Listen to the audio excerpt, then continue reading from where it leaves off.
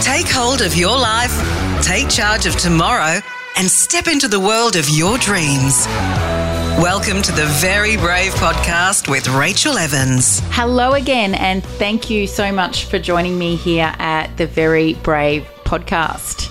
Hope that you've had a wonderful week where you've overcome some fear, you've taken some courageous steps forward that in a few months' time you might turn around and reflect were actually really brave. As usual, there's always brave moves going on around here at Brave Media Network and at The Real Rachel. And one of those brave moves actually came about in a VIP day that I was hosting with a client. And we were sat in this most amazing hotel room on the Gold Coast. And we were having a really in-depth conversation. And it came up about how we need to be the CEO of our own lives if we are actually going to succeed in our career and in our businesses. So I want you to have a think today about whether or not you're actually taking charge, or whether the conditions of your own life, so that you're a mother, that you're a wife, that you're an employee, that you have employees, whether those things are taking over and you're actually letting those things take away the time that you could otherwise be using to fuel you. So your business life, for instance, will be a direct reflection of what's going on inside your brain and what's going on in your personal life. So I always recommend that you get 3 things sorted out when it comes to being the CEO of your own life. And the first of those is your money. You've got to sort your money stories out, and you've got to put structure around your money. No money is going to flow to you in abundance if you don't have structure around it and can show that you're going to look after it, basically. Sounds a bit woo, but it's true. The next thing that you need to have in place to be the CEO of your own life is boundaries. You need to recognize who the people are that fill you up, and when there are people around you that take energy from you, and you need to be able to limit your time with those people and make it really clear to them. Learn how to say no. No is a complete sentence is one of my favorite sayings. And the third thing that you need to take care of when you are talking about being the CEO of your own life is your integrity. So if you are actually out of alignment with your own values, that's going to show. It's going to show up in your career. It's going to show up in your business. So have a think about the things that are most important to you, and then see if you're in alignment with those in your everyday life. Now, speaking about being CEOs, let's talk about all things Wendy McCarthy. I did a little happy dance when Wendy responded to me that she was able to come on the podcast. I am a fangirl of Wendy's, and this is like a dream come true for me to be able to speak with her. And I know that you're going to enjoy this episode as well. Wendy talks about her long career in advocacy, and she's actually one of Australia's original feminists in the first wave in the late 60s. This lady is responsible for many of the freedoms that we're able to enjoy as women today, and I know that you're going to get a huge kick out of her story. So listen in now, learn about how she's had an amazing career on the outskirts of government, being able to work with both sides of government because she's remained non-partisan, and listen to her stories about her being a working mum when it wasn't fashionable to do so, being told that once she had children she wouldn't be able to have a full-time job, and what she campaigned for in order to end those conditions so that she paved the way for the rest of us to come through. Enjoy the episode. Need a daily reminder to be brave? Sign up to 365 Days of Brave and get a daily Brave message now. Go to bravemedianetwork.com. Today, I am absolutely thrilled to introduce you to a remarkable and inspiring Australian, Wendy McCarthy. Wendy, hello. Hello, and I'm delighted to be here. Thank you. Can you please tell our Very Brave podcast listeners a little bit about you? I think I'm brave being 81 and putting myself out in the public arena at the moment. I came home from 4 days away last week and thought, oh my God, I'm feeling my age. But I'm a person who has had a long life, and I've had a lot of different careers and a lot of different opportunities. And I've really come back into the public space quite a lot in the last year because of writing this book, Don't Be Too Polite, Girls, because I wanted to write stories for women who hit 60 and think it's all over. Mm. And we were all conditioned to do that as professional women teachers. You know, women teachers resigned at 50 or 55 when the age has gone up. But I think we forget that these could be our best years. They've certainly been very wonderful years for me, the last 21 years. And I thought we have to keep pushing the barriers. So I am someone who's quite determined when I decide I need to be. And, you know, I'm a mother and a grandmother and once a teacher, but in a sense, a teacher's always a teacher, you know, just different classrooms. And I'm a quintessentially Australian country girl who has found a way to be other things as well throughout life and be a good citizen. And I've always been engaged as a citizen. And you mentioned that you were a teacher, but you've also been at the forefront of so many movements, both feminist movements, but also movements and organisations that have played a vital role in the building of who we are today. Can you tell us a little bit about that? Yes. Look, I was born in a country town, Orange, and my father was in the war and my mother was 18 years old and probably wasn't planning to have a child quite then. And I think that, and she didn't have another one for 4 years, which was probably a good thing. So I was an only child and, you know, the focus was on me. And so I had a very loving introduction to life as an only child for the first 4 years of life until my brother arrived. And I also had a preschool education, which is quite remarkable that you think that I could have had one then. You know, I had a year of preschool. We went to live in the country when my father got a soldier settlement block. And I went to a little bush school. And so I had my life until 11 pretty much as living in remote or country town, New South Wales. A lot of time on my own and a lot of time to entertain myself. I mean, in my school, there was never more than one other person in my class, and there were only 25 people in the whole school. So I grew close to the teacher in those matters. And although I would never have dared to think of myself as a teacher, I never thought about what I'd be then. I can see looking back that I liked what teachers did. I liked that teachers encouraged and nurtured and had safe places for children. And just giving a grandparent speech the other day to my little grandchildren's school, I said to them, you know, grandparents are a bit like teachers. They're safe places. They're places for wisdom and experience, and they're places for safety and security for children. And I certainly had that from a school.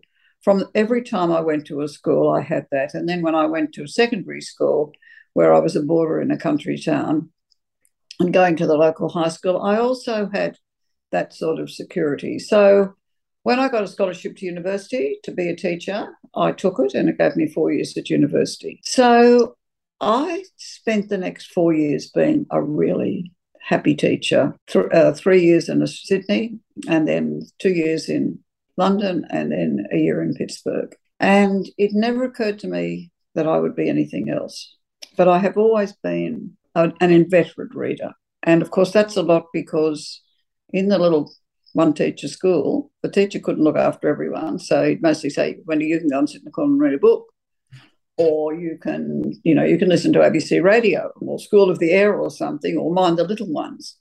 So I had developing in front of me that kind of role of looking after people, reading, listening to people. So I think I became that sort of a teacher myself. And when I came back here and decided that I wanted to continue to teach, I found out that Australia wasn't quite as I'd fantasised about it from the time that I was away. Actually, until then, I'd had a dream run. But the dream run stopped when I said I wanted to teach, and I foolishly told the clerk that I was pregnant, like 5 minutes pregnant. And he said, "Oh, no, surely not. Well, you won't be able to teach. You're not going to leave your baby, are you?" Well, I hadn't actually visualised a baby yet. I was just pregnant, and I thought, yes, I want to come back to work. And he said, "Oh, no," he said, I don't think that's a good idea. Like he probably my age, 27 at the time, 26.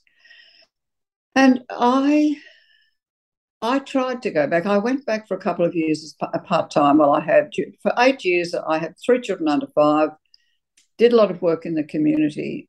And my awareness of social justice and fairness was really challenged at that time, because it wasn't just enough to be a nice woman, a good wife, a potential mother, and a teacher. There were things that needed to be done.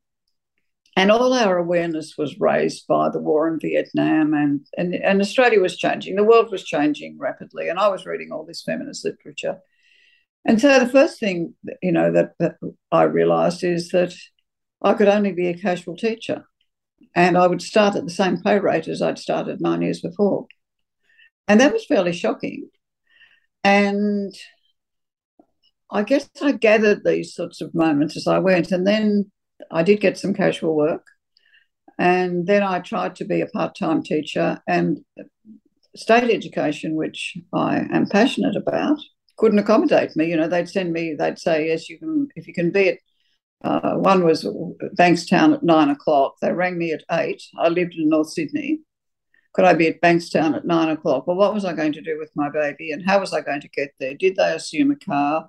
What was I going to teach? It would be babysitting teaching, and that's not what I want to do. So I was toughening up and learning to think about systems at the time. And to be a serious feminist, or someone who's wants change to occur, you have to learn to manage the system. The personal political story, which is the story of my life, is my actions might have been instigated by a personal dilemma, but the political response is about systems. So that's why I can write 400 pages about myself and know that my mother would be saying, "Don't be so shameless and self-promotion," because it's actually strategic to find other people who care about the same things as you and who will join you in helping to change. So my first changes were getting fathers present at birth. We wanted to be together when our first baby was born and any subsequent children, as in the end we were. But the rules were no husbands in the labour ward then. Anyway, my obstetrician said, "Go and talk to these people. They're trying to do that too." So I met a whole lot of people I would never met socially. I mean, I wouldn't have met them as a wife. It's what you were destined to do. That was meant to be a social group. And that changed everything.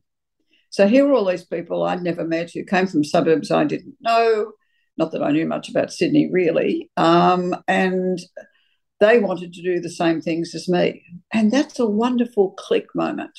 You go, "Oh my God, someone else has thought about that." And like us, they'd been travelling, a lot of them been travelling around the world. And if you lived in London and the US at that time, you realise that how women fitted into society were completely different. What that was, the Australian construct was quite different.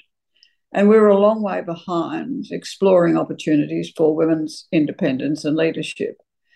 Anyway, we won the battle to get parents present at birth. My husband didn't faint, and which was, they kind of tell you things that you're going to do. And it's the beginning of being told not what you can do, but what you can't do. And I suddenly found in myself a voice that enabled me, I guess in the definition of this program, to be brave, but to find my voice to speak up for the things that I cared about and I knew that many other people cared about. And sometimes, when we'd have a meeting, they'd say, well, you can talk about that because you like it. And it was mostly because I'd been a teacher. As a teacher, you know how to listen, how to acquire research information, how to synthesize it, and then execute it or promote it. And that skill has done me very well through life. So I think when you win something, it's incredibly liberating. When I think about it, basically the maternity hospitals in New South Wales, and starting with Sydney, where the major ones were, had to completely change the way they enabled women to birth. And when they'd say, oh, it's never been done before and it's not done like this, we know that's a lie. And where there are lies and there are secrets, and where there are secrets, there are lies. And so it's a bit like walking past the 12-year-old boy in my country town when he said to me, anyway, your father's a drunk. And I said, so. And I only can see now that I was not allowing him to shame me. He wanted me to cry, and he was a bully, and he wanted to cry and me to cry and behave in a different way. And I just said so and kept walking. And he never raised it with me again. And my father was a drunk, and or an alcoholic, whatever words we want to use. And when he was drunk, he was drunk. I kind of knew that if I accepted the definition of being the daughter of a drunk, my life could have been different. And my mother fiercely resisted, even in spite of all evidence that we were poor. She said, no, we'll get by. God knows how we did. But anyway, we did, and we're here to tell the tale. So coming back to the time that childbirth education, that became part of my life story then about changing the rules about abortion and access to contraception. Because in a way, I ticked the education box, and now I was looking at reproductive rights. Not what we called it at the time, but that's what we would say now. And those are the pillars of women's life. The women's lives cannot be as they want them to be unless they can control their reproductive systems and manage them the way they want to, and they have an education. So I started on that, and I joined abortion law reform, and the childbirth education people wanted me to be their nominee there. And people say, oh, why would you believe in abortion when you're having a baby or you're having babies? Because it's about choice. It's not about sentimentality. That's a beautiful part of it. But it is about the choice to decide whether, when, or at all you will have a child. And if you have those choices, you'll be a better engaged citizen because you'll be able to manage your life in a more predictable way. And that gives us huge advantages over other people. The brave toil to seek a life beyond. Have you summoned the strength to move beyond the mediocre? We're all ears. We'd love to hear your story of bravery and share it with our community. Reach out to support@bravemedianetwork.com. Wendy, when you reflect back on these moments where you meet these other people who have been thinking about the same things as you, and you start working on some of these issues, especially abortion and reproductive rights, did you think at the time, wow, like we're being really brave here by stepping out? Like, was it a conscious thing, or you were more driven by this innate understanding that the work had to be done? Look, I don't think I was scared of it. I think I knew it aroused social disapproval from many places. But I saw those places, like the Catholic Church or the Anglican Church, the High Anglican Church in Sydney, I saw those people as so resistant to change and unable to hear the voices of women that gave me enough confidence not to be dissuaded to what I saw was a need. Because although I was not talking about it at the time, I had a criminal, illegal termination of pregnancy before I was married. And I never ever talked I just pretended, I think in a way I pretended it hadn't happened. Gordon and I talked about it because, it was before we were married. But I think it was a time of, it wasn't anyone else's business. It happened. That was the resolution. But, it was pretty ugly at one level. You don't like to see the cop cars when you're going to an obscure suburb in Sydney patrolling. And well, you probably in a way you do, but you don't know whether they're benign cop cars or ones that are coming to, arrest you. And I knew I didn't want that to happen to anyone else. And so many like-minded women in the early feminist movement, of course, had terminations. I did know it was a brave thing to put my name on a list with 79 other women, daring the police in a way to come and arrest us because we had had illegal abortions. And not one of us was approached by the police.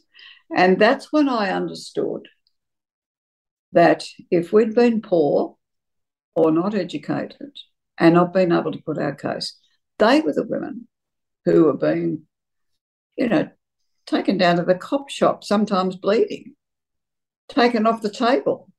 And I just thought that was so outrageous that it overrode any anxiety or fear about what would happen to me.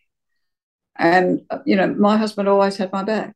Sometimes you're just lucky if you make, it's a whole lot of things, chemistry, etc. But it sounds so almost condescending. But, I do say to young women, you find a good partner. That's part of life's journey, finding a partner. We all long to have partners and happy relationships. We don't always get it right. But if you can find someone who has your back and whose back you have, it's a much more solid platform for a life together and a life as parents than many other sorts of liaisons. So I think that when that happened, that made us even more brave. And then we started really agitating for changing the law around abortion. There was a court case then which gave us a common law capacity, a Medibank number for abortion. And 50 years later, in 2019, we were doing it again. We were talking about abortion. That was remarkable. And most of us who were there for the first round were still there. Mm. And when younger women said, but we know people who get abortions, it's okay. And I said, no, the fact is the law says it's a criminal act, so that both the woman and the provider can be put in jail for 10 years. And if you look at Trump, and that brings me to the other part of the story, if you don't keep your eye on the game, you'll get lost. So if you look at Trump and you see what's happening in America, it could happen here. Because what's a common law way that we are dealing with this? That can be changed. Another law can be overridden. So what has to change is the act. And it's much harder to get an act changed, especially when it's been there since, 1880. That was the moment. And that was a very strategic campaign. And we were much more mature women then. And we had, some women supporting us. But in a way, I felt that it was kind of grandmother's business, really, to get that done and finished so that young women would not have to do it. Now, it's not beyond the capacity of a government to create a new law. But at the moment, there is no criminality associated with termination of pregnancy. It is now a health issue, which is exactly what it should be. And that's in New South Wales, or isn't it? It's the whole of Australia now, other than the case that I was leading was in New South Wales. Mm-hmm. The only place it's not quite clear yet is Western Australia, which is having a revision of thinking about their laws. So that it's probably pretty close to being done now as we speak. But that's for the whole of Australia. And that is a massive win for women. And when you look at what's happened in America with Roe v. Wade, American women relied on the Supreme Court and relied on Hillary being elected to be able to populate the court, and in a way even that Obama couldn't, and they have lost the game. And the ramifications of Roe v. Wade, it's a horror story every day you open the paper, American newspapers. But it's also a horror story because Americans provide so much overseas aid. And now overseas aid will not be given to any countries that permit terminations of pregnancy. Now, the roll-on and knock-on effect of this is beyond belief. And I keep saying to young people, I know you don't all want to read newspapers, but you do need to keep your eye on your human rights. And just to remember, they're hard fought, hard won, and easily lost if you take your eye off the game. And that's sort of my enduring message to those young women and their partners. And I have to say that I was shocked when I was reading in the book. I was unaware that we were still fighting that fight up until 2019. I never had to access abortion services, so I guess it wasn't something that I'd come up against. So in light of what's going on and with the overturning of Roe v. Wade, what is it that we do, my generation, now that we're in this situation where, America did take their eyes off the ball? What is it that, apart from reading the newspapers, like what's the real, stuff on the ground that we need to do? Well, I think at the moment it's around access. As soon as access starts to dry up, you've got to look at why that is happening. So there's a rise of conscientious objectors who say, a nurse says, no, I'm not prepared to be part of that procedure. Now, the duty of a nurse is to preserve life, as it is for a doctor. And if you take that, if it's a health procedure, if you can't do it, you should refer it to someone else. But we are seeing, in rural areas, there's access is diminished. We do have a medical abortion by taking the morning after pill, so-called. And there's a rise in that as a service, but we still do have there is still a need for surgical procedures in many cases, in some cases. And so the lack of access is clear, and, whole country towns can say, we don't want that. You have a Catholic doctor who refuses to discuss that with the patient. The response from women mostly is to go interstate. And when we in 2019, I was shocked by how many women travelled interstate to get the service. And I have family around Tamworth, and I have nurses. We have nurses in our family, gorgeous nurses. And I was shocked to find people who were driving from Broken Hill to Tamworth to get a service. Well, a young mother, and often they already have a child. They just can't afford a second one, or for whatever reasons. But having to mind a baby, disappear without telling anyone what she's doing, and a long drive in a car, have a termination of pregnancy return. It is barbaric. It is a health procedure, and we know that the best families in the world are those who actually children are wanted and loved and given the first chance in life, and that mothers are healthy when the babies are born. So a woman who's had, say, 5 pregnancies in 6 years, that's a tough gig. And in some parts of our population, it's not unusual for women to have 4 and 5 babies, although overall the birth rate's lower. And those women need support. Culturally, they are happy to do that, and they may not want to use contraception. It's not a good idea to use abortion as contraception. It's far healthier to do the prevention rather than the subsequent reaction. I guess in some ways we can look at it and think that we've come so far, but then you describe, someone having to drive from Broken Hill to Tamworth. For those listening who don't grasp the enormity of that is many, many hundreds of kilometres, if not 1,000 kilometres or more. Yeah, and on very ordinary roads. Yeah, it's like we haven't come very far at all. No, but we must never lose sight of the fact that we have come far, and remember that even when those things change, it just means you just have to keep on keeping on. Or as my friend Susan Ryan would say, keep on going. Yes. Get brave. Let Rachel inspire you to go deeper. and come out blazing. Receive a free masterclass now. Go to go.bravemedianetwork.com/masterclass.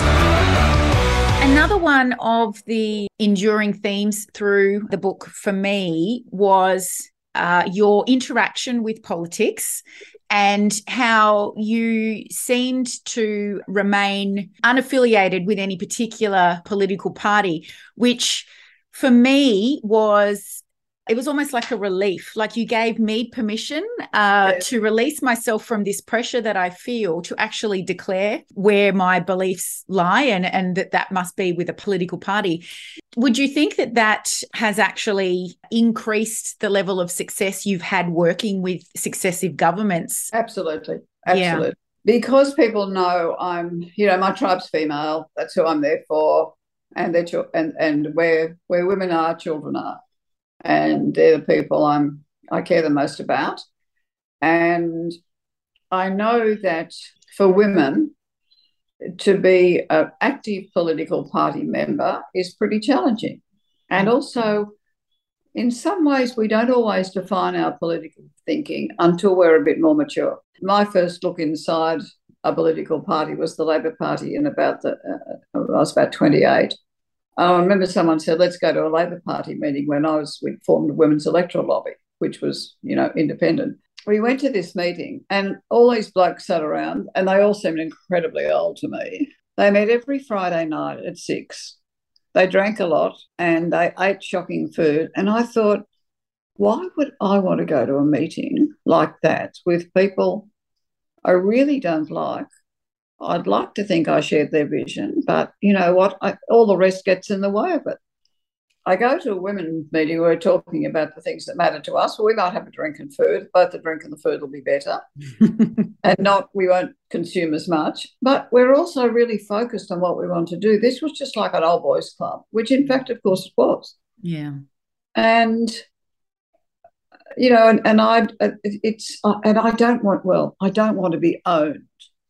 I don't like wearing name tags around myself at conference, not because I think I'm so important that anyone will speak to me or recognise me, but just because that sort of sense of being named and identified is something I'm not comfortable with. I'm very happy with, being a feminist activist. I'm happy to be a writer and a company director, but they're all tasks. And primarily I'm a woman who likes to think there is justice, social justice and fairness for everyone in the community. And that's what I like to do. And I approach it in lots of ways. And it means I can take a risk as well. When I learned to say yes to opportunity and work out how to do it later, that was a big breakthrough, that I didn't have to go and do a PhD to be a company director, because I didn't know what company directors did, on a board that I knew nothing about. But, there are themes that remain the same. And it's like the classroom, you have to do your homework, you have to think about how, you have to think about why, you have to think about when. And those things are the strategic things. And you have to take risk for not only excitement, but you also, if someone asks you to be on a board, and I didn't understand this for quite a long time in my life, it wasn't because they thought you were cute or pretty or anything. It was because they thought you could do the job. And so instead of, the girl response is, oh, look, better to give it to Harry or someone else because, he's already been doing that. If you're trying to do change, you don't want someone who's doing the same thing every day. And so blokes who are asking us to come and join them, like a health minister in my case, or an education minister, who said, learn to work inside the tent or you'll stay outside for the rest of your life. And I took that very seriously, and I rang him back the next day and said, okay, I'll do it. And I said, don't think I know anything about higher education. He said, have you been to university? That's how much research he'd done on me. And I said, yes. He said, well, you know something about higher education. What's your problem? That's another moment when you think, actually, he just got an honorary degree the same as me. So I don't have to go and prep this. I have to learn on the job and realise if they think I can do it, they're going to support me. They're not asking me there to humiliate me and bring their organisation down. We sometimes don't understand that. And I think that was another aha moment for me reading the book as well. I had really bad community level board experiences, and I had written that off completely as an option for me. And if I was going to do it, it was certainly not going to be until much later down the track, perhaps when I'd stopped working in my business altogether. But it really inspired me to look at the opportunities that might be out there right now and where I could contribute to other things. And I think that many women think that sitting on boards, certainly at the level that you've been on them, is beyond them. And it's not. Because, when you get on there, you realise you're sitting with people just like you, really, pretty much. I mean, they might be black or male or Islamic or Muslims or whatever. It doesn't matter. The fact is, you're all engaged together collectively in an endeavour to perform a task for the community, and as much as possible, the board should look like the community it serves. That's you, me, our friends. And once you get over that, again, it's not about you. It's about the system and how you can work in the system to do the things you want to do. And put your hand up, Rachel. Yes.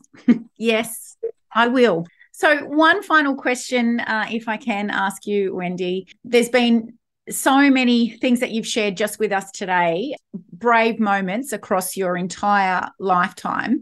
But I'm sure even at 81, there might be a few other things that we might determine as brave moments. Is there something that you're working on at the moment that you can share with us that might be a little bit brave? Yes. I'm spending quite a bit of time at both a board level and a family level thinking about ageing, because I'm 81, I need to think about it. And at a board level, it's really interesting because I'm sitting on a board with mostly men, and they have a view about aged care and so on. And one of them changed my mind quite a lot about it a couple of days ago by saying most people want some sort of residential care. The issue is not about whether residential care is a good idea, it's about the quality of residential care and the loneliness that can come with being a single person when you've raised a family. Like my sisters and I both say, we still cook as though we're feeding the family, which is a ridiculous thing to do. But you get into habits, there's so many tomatoes and so many everything else. And then you think you're throwing stuff out. So I think I want to help define how we age and with a sense of safety, and it's physical safety and it's psychological safety.